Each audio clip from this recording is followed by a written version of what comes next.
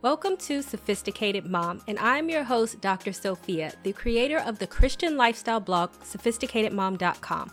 I will break down faith-based advice and make it applicable and relatable to help you on your journey on this thing we call life. You'll learn everything you need to know on how to become the master of your own destiny. Blessed are the meek, meaning and why they inherit the earth. I want to start by saying that if you can figure out how to be meek, then God pretty much assures that you'll be blessed. In case this is your first time seeing or hearing this verse, then I suggest you read Matthew 5:5 to get a full context. Blessed are the meek, for they will inherit the earth. Matthew 5:5. Before we understand the blessed are the meek meaning and why the Bible says they will inherit the earth, we must first define meek. Blessed are the meek meaning. What is meek anyway? Here are some key takeaways to understand what meek is according to the dictionary. Having or showing a quiet, gentle nature, not wanting to fight or argue with people. Enduring injury with patience and without resentment. Deficient in spirit and courage, submissive. The fact of the matter is that most people are not meek. It is hard for them to be meek because being meek means that you have to shut your mouth sometimes. It means that you have to swallow your pride, and it means that you cannot jump in everyone's face whenever you get mad at them. Being meek requires some level of self-control, and that is the same self-control that most people lack. The worldly way of thinking will have you thinking that meek is weak, because we often associate submissiveness and weakness with slave. But having a gentle spirit in midst of adversity can be a good thing, and it can make you stronger. And also check out my blog on how hard times can make you stronger by clicking the separate link down below. Case in point, Moses. The first example of being meek and becoming blessed because of it is Moses. Look at the story of Moses. Moses was a little temperamental. He did not like the treatment of the Jews, and so when he saw the Egyptians beating one of the Jews, instead of controlling himself, he lashed out and he killed one of the Egyptian guards, which then caused him to be exiled in the desert. So he went from being the prince of Egypt to being in the desert, roaming around, probably scrounging for food. Exodus 2:3. What's my point? My point is that if you went from being royalty to wandering around in the desert for 40 years, then I think you might learn something about humility. I think that one might learn that when they see something they don't like, such as a guard beating a Jew, instead of lashing out and killing them, perhaps you should think before you act. When Moses came back to Egypt, he had all the patience in the world to dealing with Pharaoh. He was not angry when Pharaoh refused to let his people go. He did not run up to stab Pharaoh in the neck and when things did not go his way.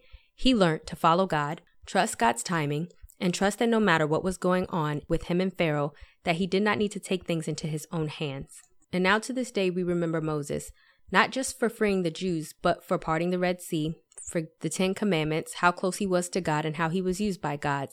And this was his inheritance that he earned because he learned to be meek, to listen to God and to submit to the way of God, despite what he was feeling and despite what he wanted to do. What we always remember are the Israelites as well. They were not blessed, and they were punished because they refused to listen to God, which I have a video on, which you can watch below, on how complaining is blocking your blessing. Also, don't forget to subscribe to my YouTube channel by clicking the link down below. Second example, Joseph. Look at Joseph from the Bible. The Joseph I'm talking about is the one that had the coat of many colors. He had a big dream for himself. Literally, he had dreams that his family, fathers and brothers, would bow to him. He told this dream to his family, which was a big mistake because they may have seen it as bragging. As a result, his family then betrayed him, which led him into a life in which he was sold into slavery.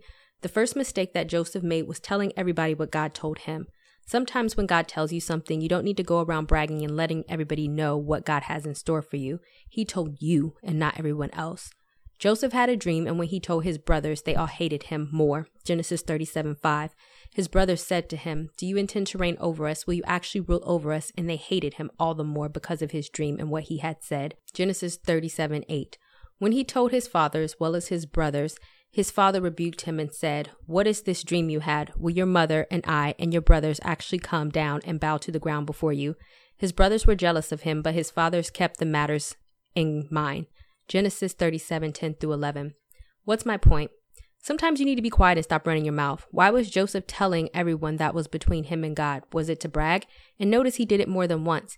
Even when he saw that him telling his brothers his dream was making them angry, and because he could not humble himself, his own brothers sold him into slavery, where he was accused of rape, put in prison for years. Just like Moses, who was in the desert, the prison was like Joseph's desert, where he had to eat some humble pie. He went from being a favorite child of his father and having dreams that his family would bow to him to being a convicted felon and living away his days in prison for something he didn't do. Was it fair? No, it wasn't fair, but it was in this place that he learned to be meek. Once he got the position in Egypt and there was a famine over the land, his brothers came to him. At this point, he could have had his brothers killed or even put in prison, but instead he welcomed them with open arms and shared his own inheritance to a family that betrayed him. You see, a selfish man would have been trying to get his family back by doing them wrong.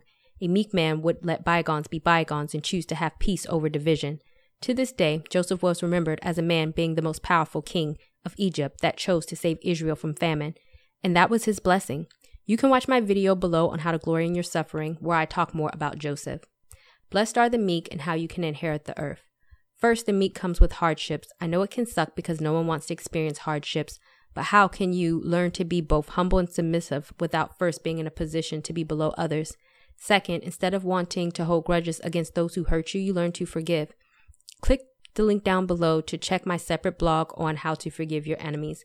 Meekness means that we must forgive those who hate us, persecute us, and feel empathy for them and not revenge.